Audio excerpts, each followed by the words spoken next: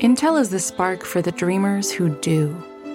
They dream of a life with no diseases, of cleaner, greener, more reliable energy, of advancing education by bringing AI everywhere.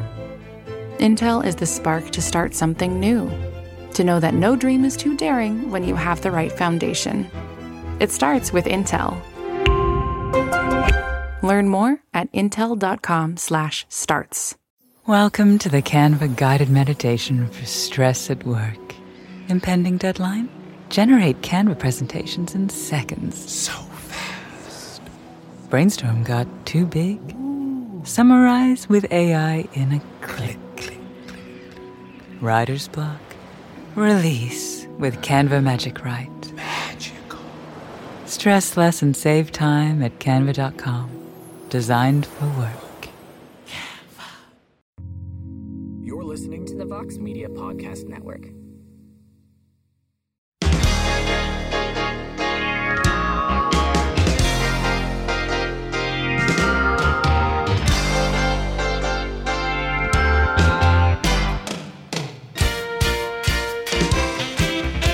All right, everybody. It is Thursday, February 9th, 2023, and it is indeed a heck of a morning. We are live on the MMA Fighting Twitter space. You can hear the show in its entirety shortly thereafter on the MMA Fighting Podcasting Network.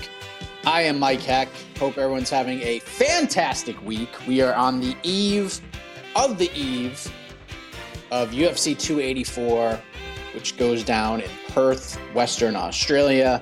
We all know what the main event is. It is Islam Makhachev versus Alexander Volkanovski for the lightweight title. Makhachev looking for his first title defense. Volkanovski looking to becoming a two-division champion. A lot of stakes here. A lot can happen, especially if Volkanovski wins. If Volkanovski wins this fight, boy, are we going to have a lot of discussions and debates about his greatness and where he stands, not just right now, but in the history of the sport. It's a lot riding on this one, and it's a fantastic fight, and I can't wait to see how it all plays out. Interim featherweight title on the line as well. Josh Emmett versus Yair Rodriguez. Jack Della Maddalena versus Randy Brown. Of course, the people's main event. Can't forget about the people's main event. Justin Tafa versus Paca Porta. And the list goes on and on. A lot to talk about. There's a lot going on in the news cycle. So let's just get right into it. Let's get right to you guys. It's going to be a very busy next few days. We got BTL coming up at 12:30 p.m. Eastern Standard Time. Jed Meshew will return, and he will take on one of my favorite people in this wonderful space of ours, one of my best friends in the biz, a fellow Canadian, a.k.a. Mr. James Lynch, will make his return to the BTL virtual arena to talk a bunch of UFC 284, McGregor Chandler. We'll recap Bellator 290 and the weekend that was. A lot going on. So let's get after this thing. Anthony, I believe, was first in line. So we'll start with him. What's up, buddy? Heck of a morning. I just want to talk real quick about the pay-per-view buys. And I remember when I went to England to watch a UFC event, I was talking to the guy next to me, and he was saying that they get like all the pay-per-views on like BT Sport box office for like $25 a month. So how does that affect the pay-per-view buys? But then he also told me like they have to pay for the Conor McGregor ones. So does that kind of skew the numbers? Also, Max Holloway and Arnold Allen at Kansas City. When they pick these cities, do they have to like, is there like a little bid that goes on? Because I know they did that for like the World Cup games, and like I might have heard that for like some UFC events, because if that's the case, then, Chicago's fucked, man. Lori Lightfoot's never doing that. Yeah, just those two things today, man. Have a good one. Thanks, man. So pay-per-view stuff, especially overseas, I don't really know much about. I think most of the pay-per-view like when you report pay-per-view buys, they're mostly in the United States. Sometimes there's global ones. But depending on where you are in the world, yeah, there could be deals like the BT Sport one. There's deals like that in other places as well. But I think most of the actual pay-per-view buys are for the U.S. And I think being on ESPN Plus with the deal that they have, that's what they probably care the most about, if we're being honest, but they really don't even care, especially with that ESPN Plus deal, because whether one person buys it or 20 million buy it, it's all the same to the UFC. What they care about more than anything with this new deal is the gate and how many tickets they can sell and can they sell out the arena. And obviously 283 was not great. You could clearly see that wasn't a sellout. This one is, I believe Dana when he says this one's trending to be one of the biggest gates ever.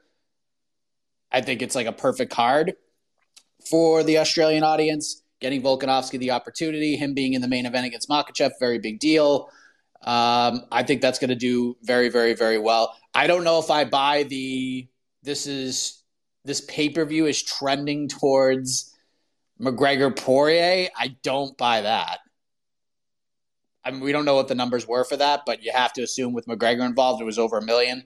I'll be stunned if this one does close to 1 million because, again, you got us. This one just doesn't translate really to the casual audience. And Jed Meshew talks about it all the time. The mom test. Are your friends talking about it? Am I getting texts about this fight from friends who casually watch MMA? No, I haven't gotten one. Did I get a bunch of texts when people were saying maybe we'll get McGregor and Tony Ferguson on The Ultimate Fighter? Yeah, I got a bunch. Did I get a bunch of texts on Saturday when they announced Conor and Chandler on Tough and then fighting each other? Yeah, my phone was blowing up all day.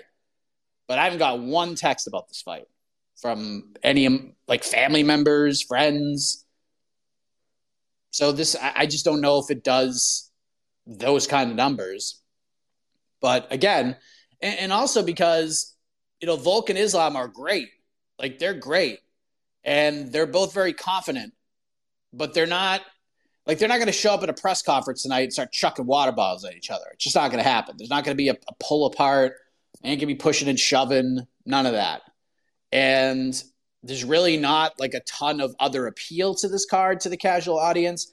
Like, Luke Rockhold sold the crap out of his Paulo Costa fight, and that translated. Tony Ferguson, for the Chandler fight, stole the show during fight week and obviously boosted things up in that regard. So, yeah, I don't know. I don't know how that's going to work, really. And then the Kansas City thing, I know they do have deals with certain places where they bring stuff in. I know they had deals with like Jacksonville, but that was more of a, hey, you helped us out when no one else would, so we're going to chuck you some cards. I know they have a deal with Houston. That's been pretty well documented. I think and I have to go back and look, but I'm pretty sure that of course the landscapers are here now. They usually come on Fridays. I'm pretty sure that before the pandemic shut everything down, Kansas City was kind of on the docket to have a card, much like San Diego was. And I think this is just like, okay, let's make this up to you. We were supposed to give you a card. Now you can have this one. But, yeah, that's kind of what I think.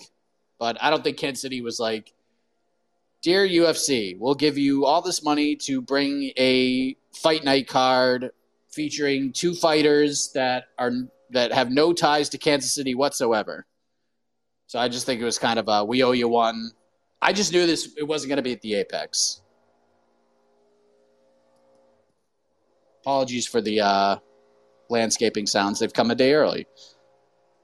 Cole, we will go to you, my friend. Perhaps.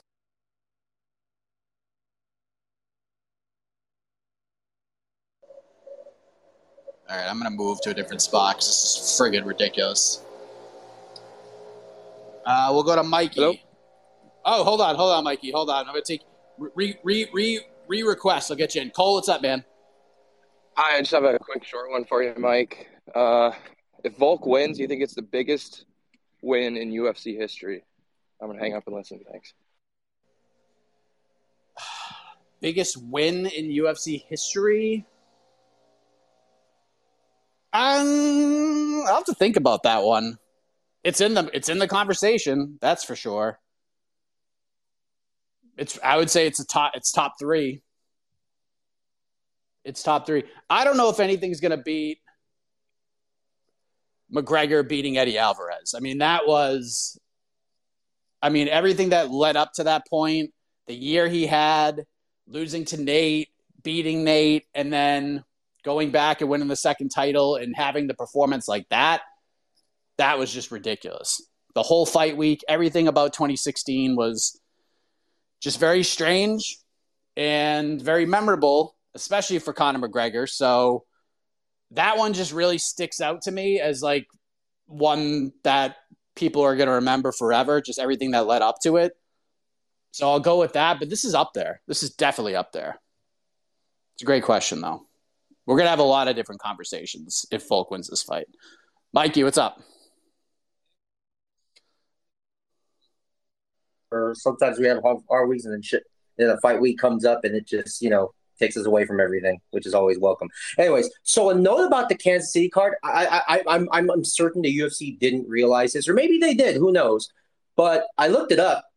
It is going to be the exact date and anniversary of the last time they were in Kansas City. On April 15, 2017, that was the Mighty Mouse Johnson Wilson Hayes card where he broke the title defense record. It will literally be 6 years to the date.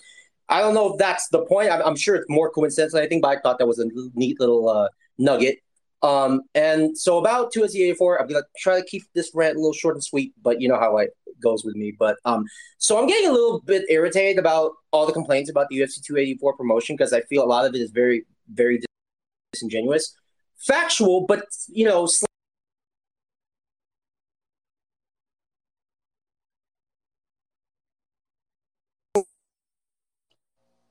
Uh-oh. You're breaking up like crazy, Mikey. Yeah, you're breaking up like crazy. Oh, I got you. Fine. There you go. You got me? I can hear you now. Yep. Okay. All right. Did you hear my part about Kansas City card? Yeah, I heard that. I heard that. April... you were talking about the promotion for this card. It was disingenuous, and then you started breaking up. Yeah. Okay. So anyway, first of all, two things can be true. Yes, the UFC could do a lot more to promote, but I also want people to be honest about what it is that they are looking for. What were you looking for? Volkanovski to show up on random American talk shows? Like, what is it? And I get it. I get that's what you want. But also we have to be honest about what it is that you want that to happen for. Do you think that's going to influence pay-per-view buys any more than it would before? Because at the end of the day, casuals are going to tune in if they want to or not. You could promote something to high hell and they still won't watch it. Again, doesn't mean the UFC shouldn't try. I get that. But again, there's a lot of people are conflating some things. They're like, oh, well, if they did this, it would increase the pay-per-view buys. We don't really know that. But, you know what I'm saying? Just saying. Because and then when you factor in things like it's out of the country, it's in Australia, and it's during Super Bowl. I just dawned on me. I'm going to tweet about this later. I was just like, this is the first UFC pay-per-view card that's been on the Saturday before the Super Bowl, and it's actually overseas. So I actually found that kind of funny. I was like, whoa, that's kind of weird because they haven't done a Super Bowl weekend card in years. So, you know what I mean? But yeah, I'll probably I'll touch on it more maybe tomorrow if we do another space or in the coming days. Just want to keep that streak. Be kind to everyone. Take it later. Thanks, man. And I've been saying this. I've been preaching this for a week now for a couple of different reasons. One, just like you said, this is not a fight card, especially top to bottom, that is going to make the casual audience say, "Ooh, I get to drop $80 on it after taxes." They're just not going to do it.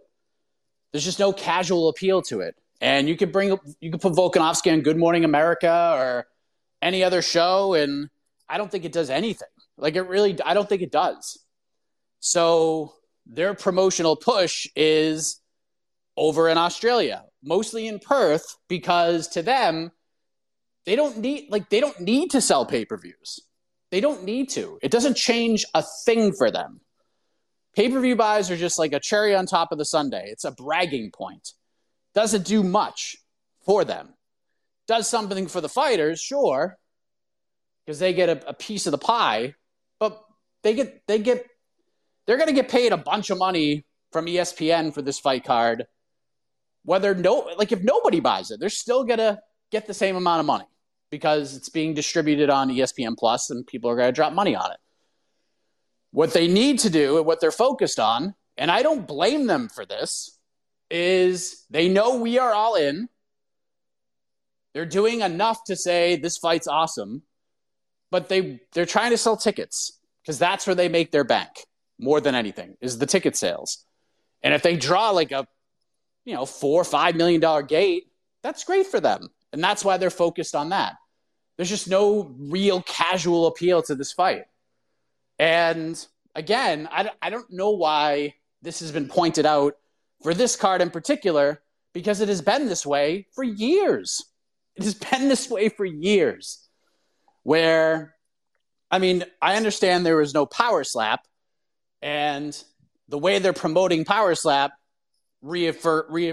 kind of assures me, and I don't know this for a fact, that this is a very similar deal to the first season of The Ultimate Fighter, where they're paying for a time slot. Again, I don't know this for a fact, but this is what I think. They're paying for this time slot, hoping that it's a success, so that next year, TBS will just be like, all right, we want the show. Here's a bunch of money. That's why they're promoting it so much, and that's why it feels like the cards are being under-promoted, because it's a different thing altogether. They're trying to get this thing off the ground, and if it is a cash buy, which I think it is, it's all reading that way, but I don't know for sure. I mean, I'm not really surprised by it. But again, this has been like this forever. Go back to 2016. We just mentioned 2016. Go back to UFC 202.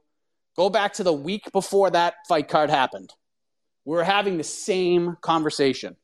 What's going on with 202? It feels like it's flying under the radar. You get two of the biggest stars in the sport, and it doesn't seem like anybody's talking about it. And then you get to fight week, and by the time we got to the weigh-ins and we got to 202, we were all jacked to the gills for it. This is how they do it, and they've been doing it for a long time. So it's not a big surprise. I think you'll see more pretty soon. As soon as this card ends, it's going to be all on Jon Jones, Ciryl Gane, because they need to sell that place out. And Jon at least has some casual appeal. A lot of sports fans know who Jon Jones is. Ciryl Gane, not so much. And then London's going to be kind of similar to this one. It's going to be mostly for the UK crowd. And then Miami, they got casual appeal of the Miami card because they got Masvidal and they got Adesanya, and Pereira's becoming a star. So it's just different. Different cards are treated differently. But all of us in here, we're all going to watch. They don't need to promote anything to us because we're going to watch already. And I think they know that. I think they already know that. Let's go to Jordan. What's up, Jordan? Mike, heck of a morning. You too. I just wanted to see and get your thoughts on. I think a lot of the promotion around this card was really going to be set up around that Robert Whittaker, Paulo Costa, Paulo and Robert at the press conferences, getting after it, setting it up type of deal. And I just wanted to get your thoughts on if that kind of changed the way the UFC had to promote this card.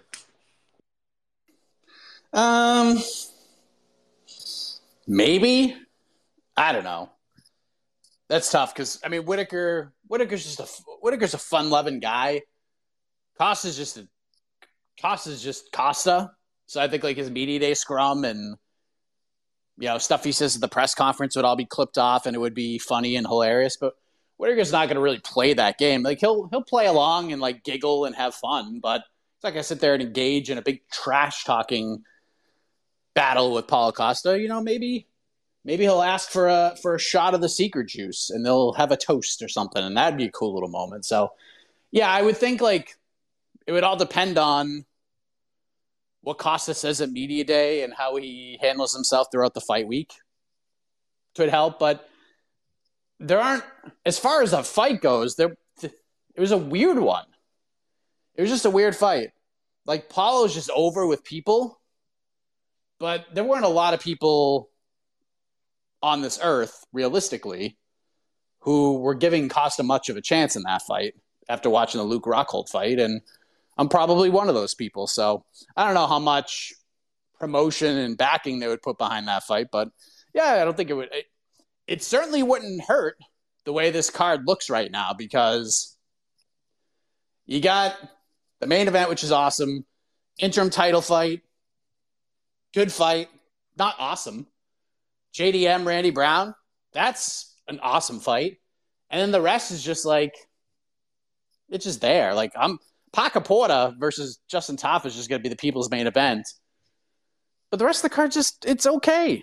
It's an okay card. This is a 3-fight card.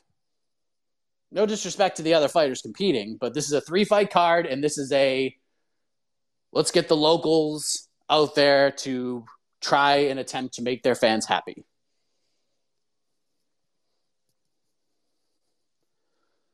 Let's go to James. Tristan's on deck. Hey, good morning to you, Mike. Good morning. I have to say I am very excited. I live near the Kansas City area, so when that news dropped last night, I was texting all my buddies, seeing if they want to go watch Max Holloway just do work on Arnold Allen. But the fight coming up this Saturday, do you only see one path of victory for Alexander? Is it just a stand-up game, or do you think he has to go to war in order to go to the decision to win on the cards? But like always, man, thank you for what you do for us in this space. Can't wait for BTL to watch the GOAT, Jed Meshew, do his thing, and have a heck of a morning. Thanks, man. It's such a tricky fight because you would think that's the case. Like, it's simple where, and there's probably some truth to that too, right? That if Volk can keep this standing, he's going to win. And if Islam gets a bunch of takedowns, he's going to win. And there's truth to that for sure. But something I've been thinking about, and then I was listening to No Bets Barred earlier this morning, what if Volk starts shooting takedowns? What if Volk is the offensive wrestler in this one? What if he starts shooting and he puts Islam on his back a couple of times? Gives him some more things to think about. I don't know if I would advise that per se, but even if Volk just lands a couple of takedowns and then just gets right back up and it's just like, hey, I took you down, bro. Like, that'd be a really interesting and kind of a gangster move on his part. So it's so hard to predict a Volk fight because he's just so good as the fight goes on. He makes adjustments inside of a fight better than anybody in the sport. So the way he's approaching round 1 might be completely different than the way he approaches round 2 and 3 and 4 and beyond, and on we go. So I would think like the simple narrative plays true in a lot of ways, but Volk is a tricky dude. His fight IQ is through the roof. There's probably multiple ways he can win this fight that we don't even know about. My pick is probably still going to be Islam Makhachev, but I have to say, the closer we get to Saturday, I'm leaning a little bit. I'm still on Makhachev. But we'll see. We'll see when we get Saturday. Oops, Four Corner Sports, you're up. Tristan, you're next. Four Corner Sports, hello. Okay. Intel is the spark for the dreamers who do. Those with ambitious, out-of-reach ideas begging to become real solutions. They share a vision for how our world and our lives can thrive when bold thinking meets strong silicon. They dream of a life with no diseases, of cleaner, greener, more reliable energy through the power of supercomputing. They dream of trust and privacy for all, of advancing and expanding education by bringing AI everywhere. Intel is the spark to start something new, to build something better, to know that no dream is too daring when you have the right foundation. It starts with Intel. Learn more at intel.com/starts. Welcome to the Canva guided meditation for stress at work. Impending deadline?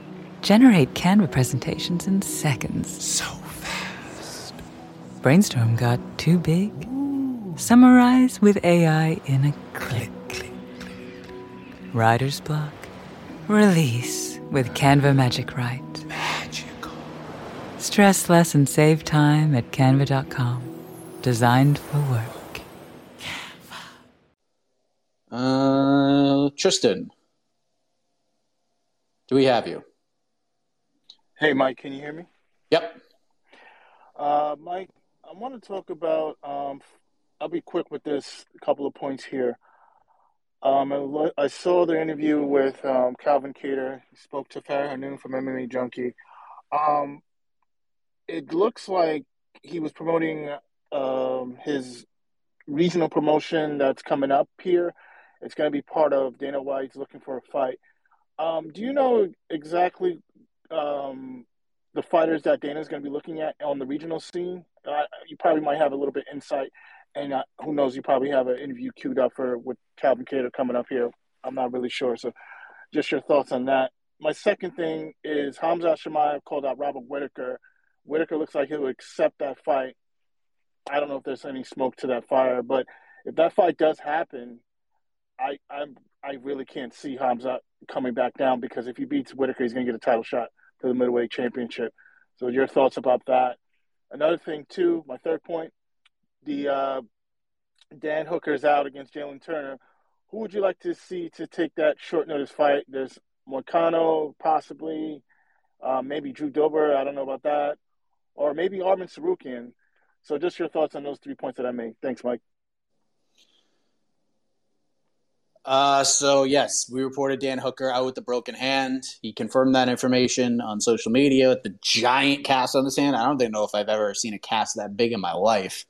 But a lot of people are saying like he's taking a way out. Like, are you shitting me right now? Stop with that. It drives me insane. Dan Hooker is not afraid to fight Jalen Turner. I can tell you that right now. Even if the matchup isn't fantastic for him, he's not looking for a way out. I can assure you. As far as a replacement, I know there's conversations going on. Nothing I could really report right now, but there are discussions in place. I don't know who it's going to be. No idea at this point. But, I mean, according to the people, if you look at like what they want to see, it looks like Tsarukyan's a good one. Gamrot's a good one. A lot of love towards Drew Dober. I saw a bunch of love towards Renato Moicano, perhaps. I mean, I'm sure there's a lot of names in the mix right now, but this is also 155, and all those guys are in play for some pretty good opportunities. So I don't know. I don't know what the hell they're going to do with that situation. Whitaker Chimaev rules. That is absolutely the fight we should make if Chimaev isn't going to fight Covington at 170. That's plan B, 100%. Didn't seem like they were both really all that interested in fighting each other. They wanted to team up and like fight crime together. That was kind of the initial thing, but it seems like both are intrigued by the idea. So, yeah, do it. That's huge. As far as the Combat Zone card, I don't even know who's on it. I have no clue.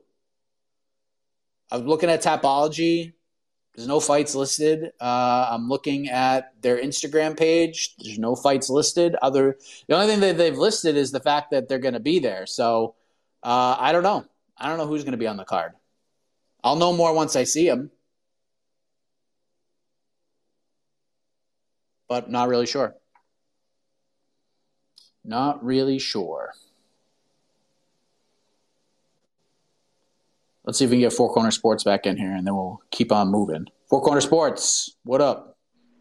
Hey, what's going on, Mike? I wanted to talk about like 2 or 3 things. One, I wanted to get your thoughts on the RDA call out. RDA was Saul Bilal was asking for, the usual Gilbert, Kobe, Masvidal, and RDA comes in and RDA says, I see you're looking for a fight.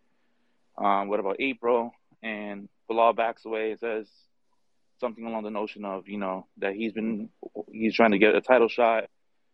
And it's just like, man, like Bilal, just take the fight. You're asking for a fight. You're creating all these memes and stuff like that. Like, I wouldn't say he's scared of RDA or anything like that, but RDA, I mean, that man is a true gangster. That man will fight anybody. I mean, he's the type of person I feel like that if you see him at a pub, he'll fight 3 people at the same time, and I respect the hell out of that. I mean, what's it called? I think Bilal should take the fight in April. I mean, he's asking for a fight. Just take the damn fight against RDA and see where it goes from there. as for what's it called, Islam and Volk, I don't know. What's your thoughts on Islam saying that he's weighing 167? I mean, he's got 48 hours to really cut down weight. I mean, usually, from what I've seen, if you're cutting down that much weight in such a short period of time, maybe it might affect the fighter. But if Volkanovski does able to survive into the third round, then we could possibly see, what is Islam made out of. I mean, because we've never really seen him, past after like 15 minutes. So it's pretty interesting after that. And lastly, I just wanted to see what's your thoughts if you haven't seen the Pat McAfee interview with Dana White. Thanks, man. I did not see the Pat McAfee interview with Dana White. Let me see here. The weigh-in thing, like I'm not 100% sure. Maybe my best friend can give me a thumbs up on this because he knows better than I. I think, and I don't know for sure, that the ceremonial weigh-ins are the official weigh-ins. So it's like we're going old school here. AK, if I'm right, give me a thumbs up. So it's not like, and it's at 11 a.m. their time. So it's like 6 p.m. Eastern time. So it's not like the typical morning weigh-ins. I mean, it is there, but it's different timing. Like if we're looking at it from the East Coast portion of things, and then obviously the fights are, it's not that, AK? Really? I thought it was. Maybe I'm wrong.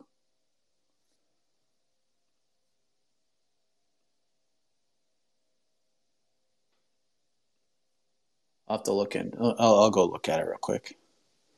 Looking at the release here. Let's see where we're at. Friday, press conference. Official. Oh, I was wrong.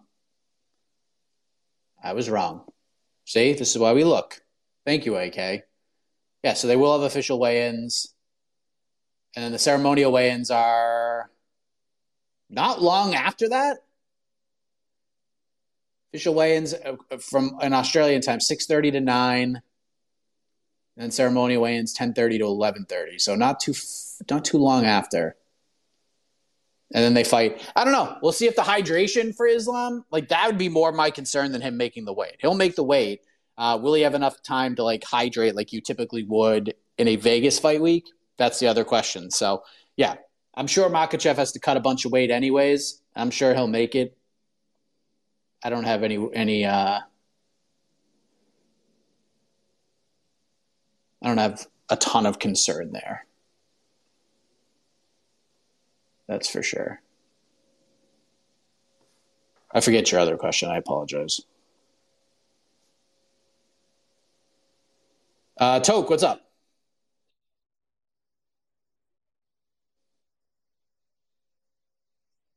UFC marketing.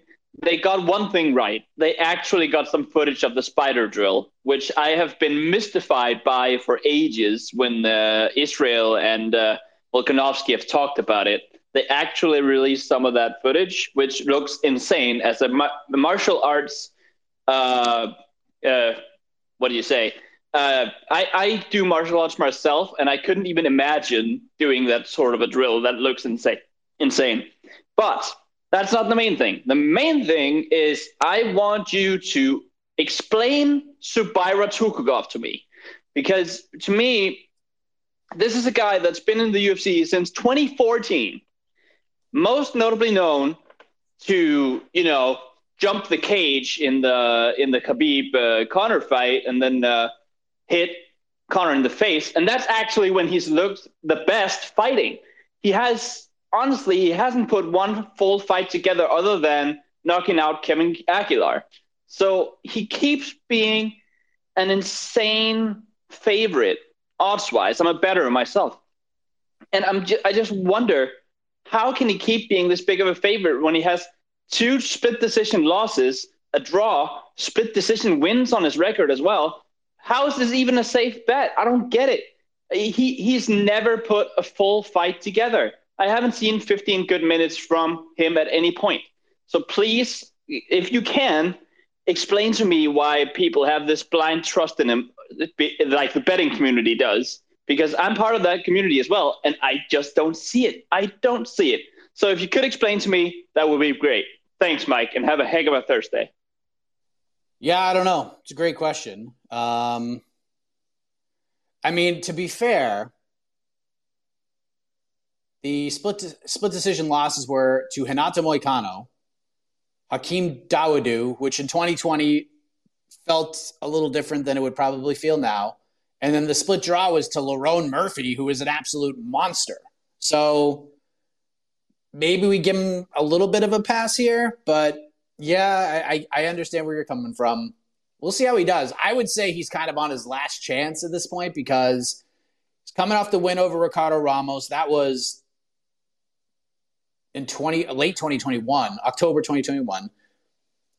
Was supposed to fight Nate Landwehr. Didn't happen. Supposed to fight Lucas Almeida. Weight cut issues. And then he was supposed to fight Joel Alvarez on this card, and Alvarez withdrew, and now he's fighting Elvis Brenner. So I think he's kind of on his last chance here. He needs to go in there and not only win, but he needs to look impressive and needs to make weight.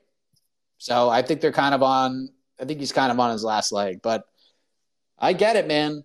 And you're not the only one that asks those kinds of questions. But we'll see. This is his opportunity to set the table for his teammates and see if he can get back on track. Lone Wolf, what's up?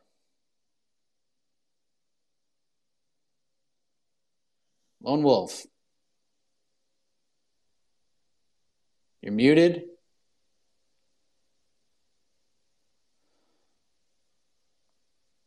All right, try again. Try again, because I couldn't get you in. Always curious what the world is like for Viking MMA. What's up, Viking? Good, how are you? I just want to talk about Hamzat and Islam, that if people are dreaming about that fight, that's not going to happen. And the main reason of that fight is Muslim brothers, we don't fight for, a strap. Islam is all about brotherhood, and that fight is not going to happen. I think in the UFC, that fight is not going to happen. The other thing I just want to talk about is Islam, because, I used to hate that guy, but if he wins against Volkanovski, then there is no argument that he's going to face a lot of elite guys in the welterweight and lightweight. So if he wins, then there is no denial that he's the best fighter, or maybe the second best fighter after Hamzat Chimaev. And one more thing about the BTL. Is Jed is going to be there in the BTL, on the BTL?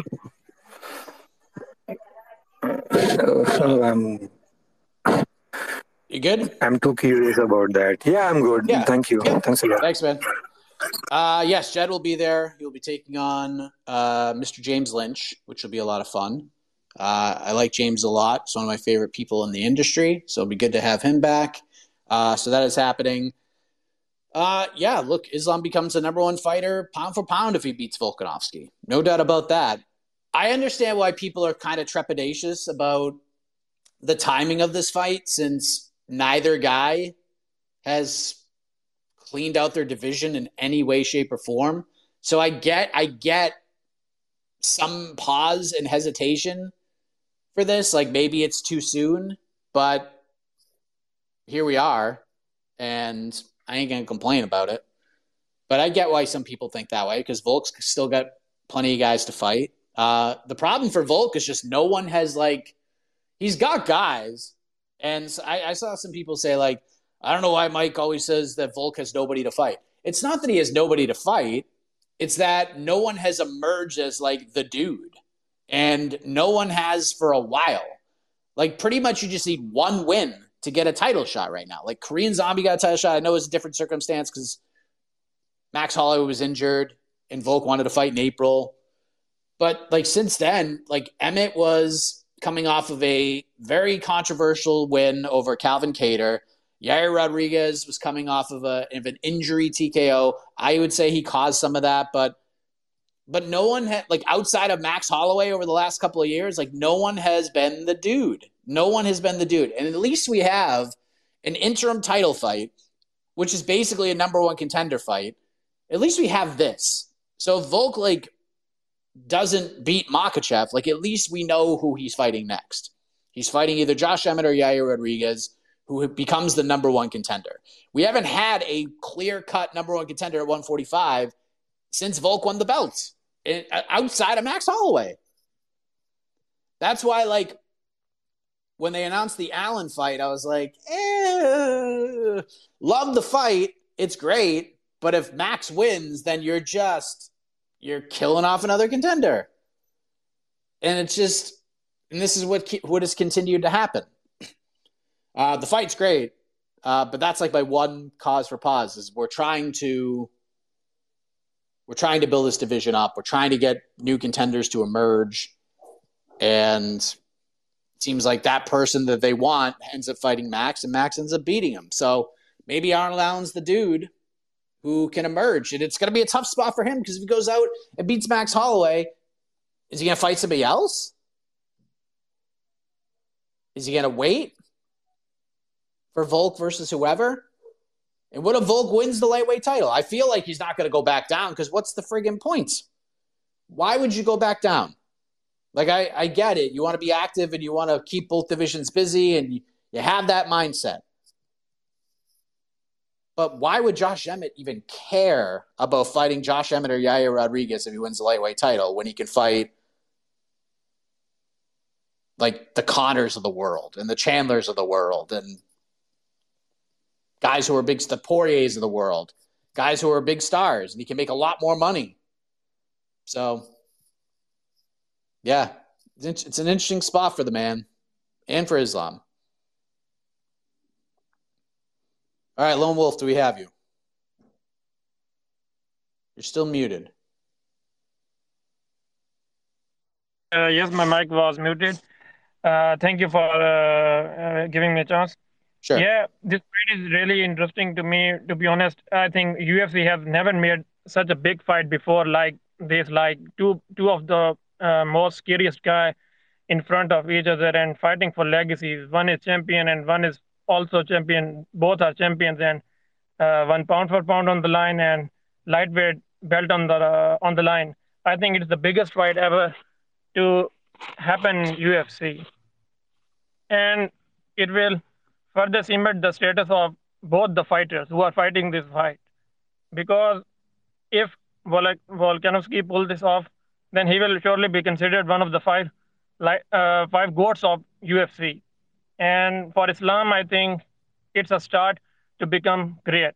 He will be considered the current goats of the UFC, current on the roster. But Islam is on way to become the lightweight goat. Surely I think he will surpass Khabib's record even. Yeah. He's surely going to surpass Khabib. Like he will have like 5 or 6 defense, to be honest, in lightweight division. If he's consistent with his ground is very strong and it is his strength, and he can have like 5 or 6 defense, and he can have it like in 3 years or 2 years, and but then he can clear the division and he can go to the welterweight. And but then he can fight in welterweight and like he can be double champion. This is my point. He can be double champion. He surely can be double champion because I think I've never seen the power Islam possess in lightweight. Even he's very well rounded. Even his strikes are well accurate. And even I think Habib's accuracy wasn't that good like Islam's. Islam's accuracy is just different level. I've never seen before. Islam's accuracy is just on another level. His only loss is like he was knocked out, and I think it's kind of accidentally, like it was 7 or 8 years before, and he's well on his way to become the lightweight GOAT of all time, or well on his way to surpass Khabib, and he's going to win this fight. My bet is on Islam. He's surely beating Volkanovski. I respect Volkanovski. He's a great fighter. He's a challenger. It's going to be a tough fight for Islam, but no doubt Islam is winning it. Surely. Thank you, Lone Wolf. Listen, look, you ain't lying. You ain't lying. We'll see what happens. Like, to me, I mean, I don't know if it's cut and dry, but because Makhachev's striking is underrated. There's no doubt about it. But if you threw those two dudes in there to have like a non-grappling stand-up fight, like stand-up only, I'm picking Volk to win that fight. Like, if they just have a kickboxing match, Volk's going to win that one 9 out of 10 times. But it's not kickboxing. This is, sorry, AK, the mixing of the martial arts. And both guys mix the martial arts very well. Volk's got his skills. He's very good everywhere. But what Makhachev is like really, really good at, and Makhachev's good everywhere too, but Makhachev has that sort of one skill set that is just terrifying. He gets you down, we'll see. I mean, Volk's been taken down before. Chad Mendes had success. Holloway took him down. Ortega got a little tricky when Volk makes mistakes. The thing is with this one, and I know this is super cliche when it comes to sports, but Volk can win, but he's got to be perfect. I mean, he really has to be perfect on Saturday. And if he is, he's got a shot. He's got a real chance. But it is very difficult to be perfect against Islam Makhachev. And I'm not saying that for Volk. That's for anybody. You got to have a perfect night against this guy. You got to have a Shevchenko versus Andrade performance. You got to have a Conor versus Eddie Alvarez performance where you wake up, the birds are singing outside of your hotel room, but in Islam's room, it's raining and pouring and it's thunder and lightning. Everything, you just have to have that. And we've seen it in the sport. There are days where you just wake up and you're like, there ain't anybody in the world that's going to beat me. And then they go in the octagon and they show it. And then there's other days where fighters wake up, and I know Brendan Schaub's talked about this before, not that we like to bring him up all that often on this program, but where he said, like, he wakes up and he's just like, oh, this is going to be a bad night. I just know it's going to be a bad night. So Volk's got to be perfect to win. And he's been perfect in his last 2 fights. So we shall see. What a great fight this is going to be. Hey, it's Kaylee Cuoco for Priceline. Ready to go to your happy place for a happy price? Well, why didn't you say so? Just download the Priceline app right now and save up to 60% on hotels. So whether it's Cousin Kevin's Kazoo Concert in Kansas City, go Kevin, or Becky's Bachelorette Bash in Bermuda, you never have to miss a trip ever again. So download the Priceline app today. Your savings are waiting. Go to your happy place for a happy price. Go to your happy price, Priceline. This episode is brought to you by Pepsi Wild Cherry. Pepsi Wild Cherry is bursting with delicious cherry flavor and a sweet, crisp taste that gives you more to go wild for. Getting wild may look different these days, but whether it's opting for a solo Friday binge watch or a big night out, everyone can indulge in their wild side with Pepsi Wild Cherry. Also available in Zero Sugar. So grab a Pepsi Wild Cherry and get wild. Abswalia, hello. Can you hear me? Yes, sir. Huh? Yep, I got you. I got you. What? Well, I'm here. Yeah, I don't know what's going on. I hear him. Try again. Let's go to Riley. Riley, what's up? Riley, there you go. You okay? Yep. What's up, man? Okay. I got 2 quick things for you. First, in the main event this weekend, the longer the fight goes, who do you think that favors cardio-wise? And then second, if Islam just runs through Volkanovski, what do you think should be next for him at 155? Because I mean, it's not like he's going to have much bigger, like he's not going to have defenses against higher caliber opponents than 13 win streak Charles Oliveira and whatever win streak Alex Volk is on. So if he's just going to defend the title after against other people like, I don't know, Poirier or Chandler, some of the up-and-comers, I feel like a defense like that is a lot less significant than, say, beating Volk or Charles. That's all I got. Yeah. But I want to see him fight Benny Dariush. I want to see that fight. I don't know. I mean, there's guys there. I mean, just remember his path to getting to the belt. He's good, and none of this is his fault. But it's not like Volk had to fight a murderer's row to get to the title. He had to fight Mendez and Jose Aldo and guys like that. Makhachev really didn't have to do that. And again, not his fault because he agreed to fight a lot of these guys and the fights fell out and he was just like, well, I'll just fight whoever. And he smushed them. So there are a lot of matchups that we have not seen from Islam Makhachev. We haven't seen him fight Gaethje or Dariush, or we saw the Oliveira fight. We haven't seen Poirier. We haven't seen Chandler, Connor. I mean, there's a lot of guys there. There's a lot of guys who are big or box office draws. So, yeah. I mean, if the Dariush Oliveira fight happens, if Dariush beats Oliveira, it's undeniable. He needs to fight him. And I feel like stylistically, Dariush and Arman Tsarukyan are his toughest tests to me, stylistically. Now, again, fighter could wake up, have a perfect night, and beat him. But to me, those are the two guys that I feel match up the best with him at 155. All right, Abzwali, do we have you? Me? Yes. Hi. So I have two questions I would like to ask. My first question is, how would a matchup between Dustin Poirier versus Gamrot sound? And my second thing is, regarding the championship fight this Saturday, if Alexander wins and he were to permanently move up to lightweight, what's the next best possible matchup he could face? Thanks, man. Have a good day. Wait a minute. Did you say Poirier versus Gamrot? Is that what you said? Yeah, Poirier versus Gamrot. How would that fight? Yeah, it's a good one. I mean, I think they train together anyways, so I'm sure they've had many rounds together.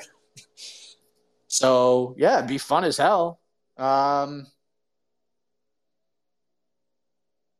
I don't know. I got to think about that one. Both those guys know each other pretty well. So, but Poirier is obviously the better striker. He's a little more crafty. I mean, Gamrot could wrestle his ass off, but Poirier's been in there with dudes who could freaking wrestle too. So, I mean, he's been in there with Khabib. So, I would. It's close. It's a close one. I like that idea. For Volk, if he wins lightweight title, I mean, there's so many options. Golly. Just big fights, big money fights for him. He can kind of choose. If he beats Islam, I mean, he becomes a star. Like, it's a star-making night because that place is going to explode, and he's going to look like the king of the world. And that translates. Look at Stipe. Look at what Stipe did in Cleveland. I mean, Stipe is not the most personable dude in the world. He's not the most edgy guy. Doesn't have a ton of casual appeal. Great dude, firefighter, family man. All things you want to see out of a human being. But in the fight game, it's a little bit different. But in Cleveland, man, that dude just looked like the guy. And Volk will look like that times 10 if he beats Islam Makhachev. So the world is kind of his oyster if he beats Makhachev on Saturday. Makhachev will not get the same rub. That's for sure. And if I know this space well enough, not this space, but the MMA community, there will be people who will be like, well, he beat a featherweight, no big deal. Still hasn't beat a top lightweight yet. I guarantee you I'm going to see that and hear that. And it's ridiculous. It's absolutely ridiculous. But that's going to happen. And if Volk wins, it's going to be a whole different conversation. And that's not really fair. But Makhachev wins. I don't think he becomes like a big, massive star. But if Volk does, he will, for sure. So there's a lot riding on it from that aspect as well. Why VMZ? What up? Hi, I had two questions for you. Sure. If Aljamain moves up to 145, would he be a clear contender for Volk? And secondly, the winner of Gilbert and Masvidal, should they be the next title contender for the welterweight bout? Thank you. Ooh. All right. So, I mean, if Sterling's going to go up to 45, like if he goes out there and looks like him and Cejudo will fight in May now, at least that's what they're targeting, depending on how everything goes in Colombia for Sterling. If he beats Henry Cejudo whenever they fight and he goes up to 145, like if he has a clean win and it's not like, Sterling's just had kind of just a run of bad luck where Jan gets DQ'd, he wins the belt, people just ripped him to shreds, and then everyone said, well, just lean into it, Aljo, be the heel. He's like, okay, I'll do that. And then he did it, and everyone hated him even more.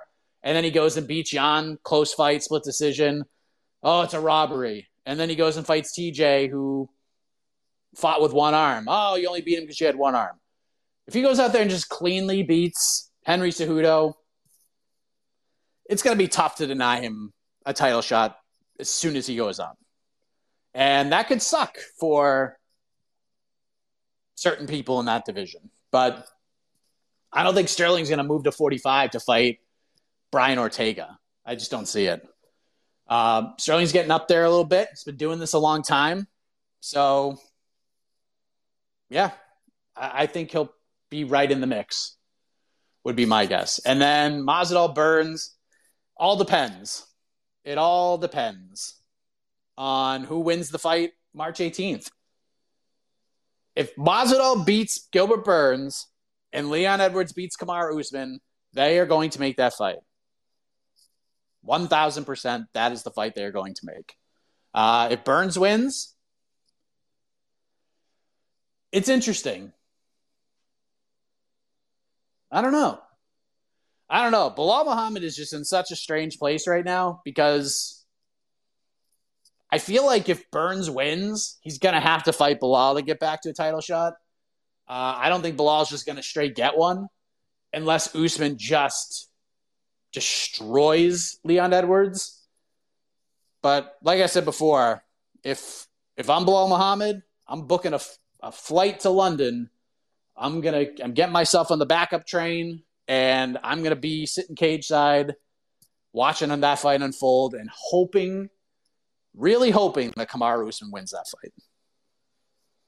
But other than that, yeah. Oh, now I remember what Four Corner Sports said. He should fight RDA. No, he shouldn't. Why should Bilal Muhammad fight Rafael dos Anjos? That makes no sense. That fight literally does nothing for Bilal Muhammad. Nothing. Absolutely nothing. And if we are to believe his manager that the UFC wants to book him in Colby, that's fine. Like, that's a sensible fight for him. But fighting RDA does nothing for Bilal Muhammad. Absolutely nothing. Does everything for RDA, but nothing for Bilal. So I don't agree with you there. But yeah, if Leon wins, Masvidal wins, he gets title shot. Burns will have a strong case, depending on how he wins. Like, if Burns just dump trucks Masvidal and knocks him out, yeah, he probably will get a title shot. But I don't know.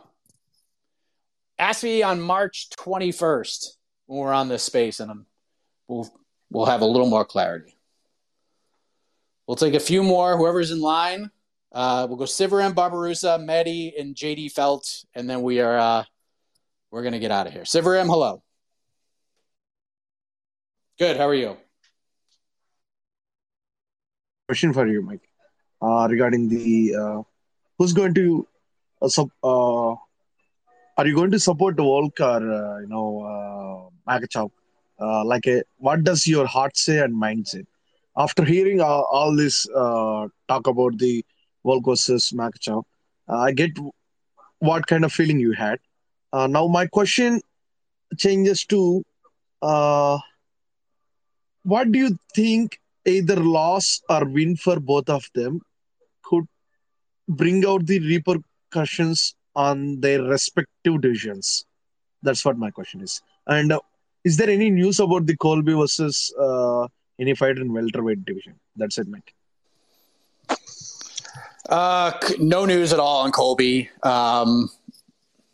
It was brought, like, the Ali thing came up, and we saw just social media. And this is, I made sort of because we talked about it, and we talked about it on BTL, like, right when those things were put out. And I probably should have, like, read and, like, listened to the interview before I responded to it, because it was kind of like basically he said, hey, this is what the UFC wanted to do, but now we can't find Colby, so now we don't know what's going to happen, as opposed to these guys could be coaching the Ultimate Fighter and then fighting each other. So the context of what people were saying on social media was not exactly what Ali was saying. But I don't know, because as soon as I saw that, of course, doing my job, I hit up Colby and was like, is there any truth to this? And nothing back. So I don't know. I mean, literally, he's a giant mystery right now. He's a giant mystery. As far as this main event, I wouldn't say I'm supporting anybody. I would say right now, my head and heart are both saying Islam Makhachev wins. But I feel like by the time I get to New York, I don't know. It's trending towards Volk as the days go by, just because it would just be such a massive moment. And I feel the more I watch tape of Volk, the more of a chance I think he has in this fight. But my pick, at least today, is going to be Islam Makhachev. Maybe a late finish, maybe a decision. I don't know. Volk's tough to finish. So is Islam. I don't know. But I'm leaning Islam right now, for sure. Barbarossa, what's up? You too. I have a question about Makhachev. I'm a little bit worried. I'm an Islam fan, but I heard him more than 4 or 5 times saying that he is going to knock Alexander out. And with that being said, I get these vibes from the Usman and Leon fight, because Leon wasn't finishing people and Usman was falling in love with his hands, and he was loving the striking, and then he got slipped. The second thing, do you know if the Benail and Oliveira fight is official? Because I don't think it makes sense, especially if it happens like what we all think, that Islam wins and win decisively. And I've heard him a couple of times saying he wants to be active, fighting 3 or 4 times a year. Because if not Benail, then you don't have any other option, and that means he's going to fight only one more time at the end of the year. Thank you, Mike. Yeah, I think, I don't know. I don't really believe Islam when he says I'm going to go in there and have a kickboxing match and knock out Volkanovski. I don't believe him. Do I think he's going to stand there and have some fun, train a little bit? Sure. But Volk doesn't, Volk's a tremendous striker, but he's also not, I don't know. He's not one hit kill you striker. He's not that kind of dude. He's more of a guy who accumulates points, if you will. So, yeah, maybe Makhachev feels like he can get in there and try to earn some respect in that regard. I don't know. But I don't think that's the strategy he's going to take in this fight. by the time we get to Saturday. Is Dariush Oliveira official? It's not on MMAfighting.com, so it's not official. Mehdi, and then JD, and then we're done. What's up, Mehdi? Hi, Mike. How are you? Good. How are you? Good. So I just wanted to know, so there was a report on one of a few sites that Bellator 290 had like under 1 million viewers.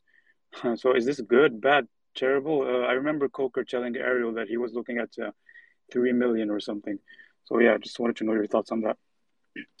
So I believe what they were hoping for was like 1.5 million. That was kind of like, if we hit 1.5, we've won the day. We've exceeded expectations.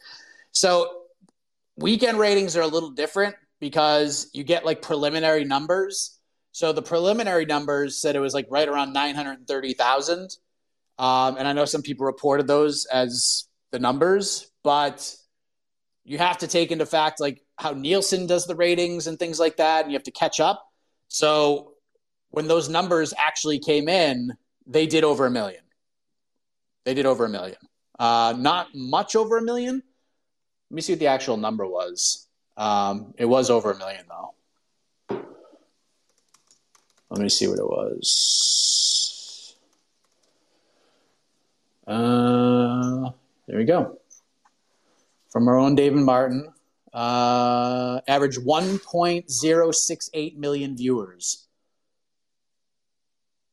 Good enough for a 0.18 rating in the 18 to 49 demo, ahead of college basketball, well behind the NBA, but that's not surprising.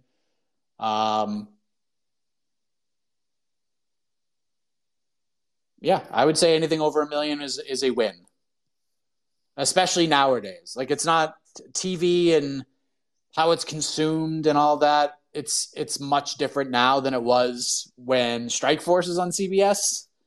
So you can't really compare the numbers. I mean, just look at the pro wrestling numbers. Like, Raw was getting like 10 million viewers certain weeks, and they ain't getting close to that now. They're getting like 2.5 at best. So just a different world. But I think if we did like below 950, I think that would have been tough. 1.5 would have been excellent.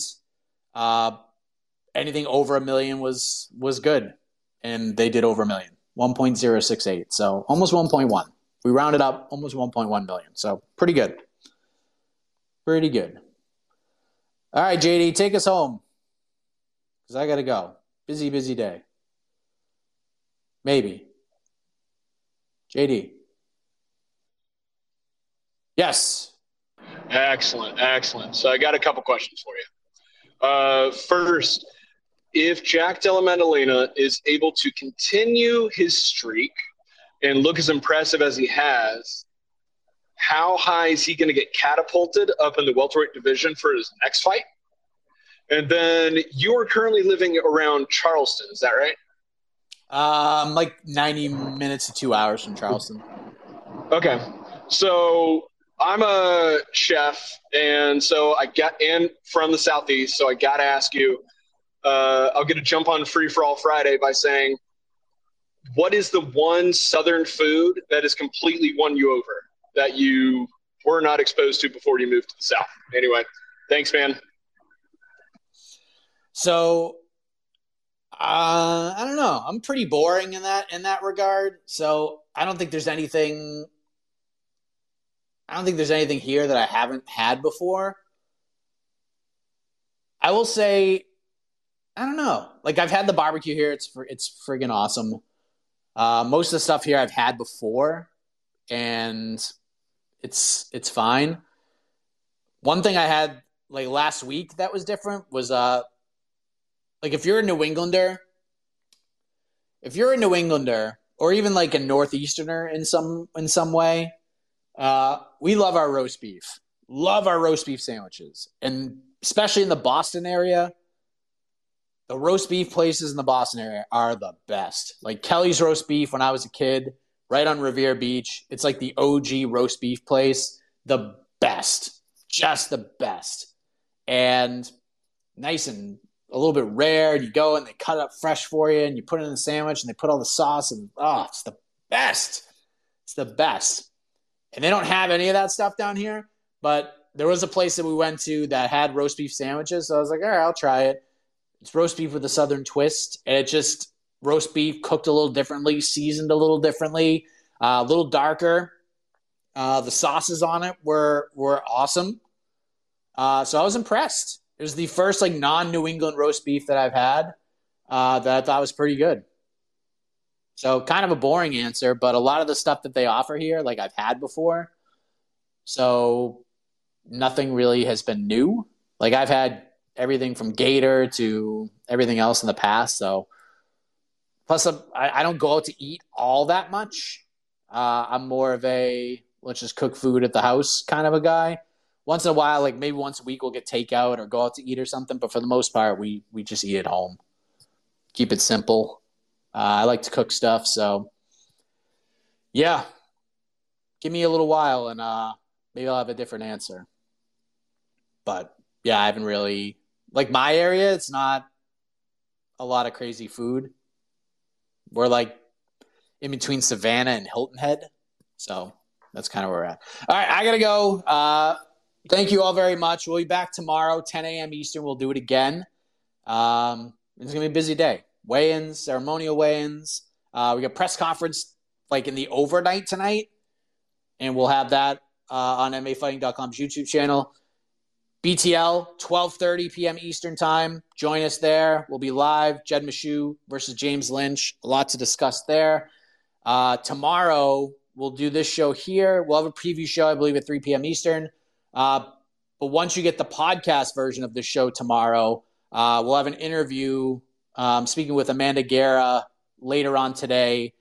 She's in Phoenix for the Super Bowl, but she's going to give me some time later on this afternoon. And we're going to talk about her journey into the world of MMA. Of course, she does a tremendous job on the desk for Bellator.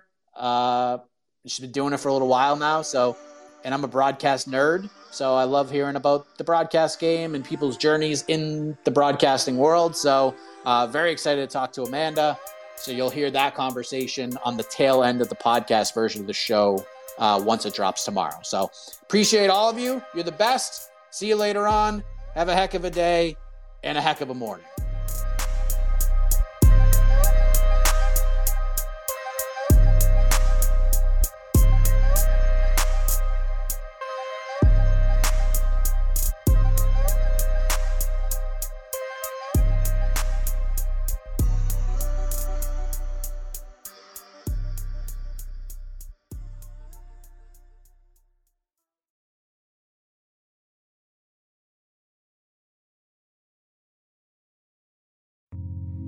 You're listening to the Vox Media Podcast Network.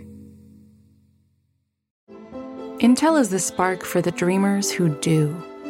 They dream of a life with no diseases, of cleaner, greener, more reliable energy, of advancing education by bringing AI everywhere. Intel is the spark to start something new, to know that no dream is too daring when you have the right foundation. It starts with Intel. Learn more at intel.com/starts. Canva presents Unexplained Appearances. It was an ordinary workday until... That presentation appeared out of thin air. Also, it's eerily on brand. Wait, did that agenda just write itself? Words appear, making this unexplainable case... Unexplainable? It's Canva's AI tools. I can generate slides and words in seconds. Really? The real mystery is why I'm only learning this now. Canva.com, designed for work.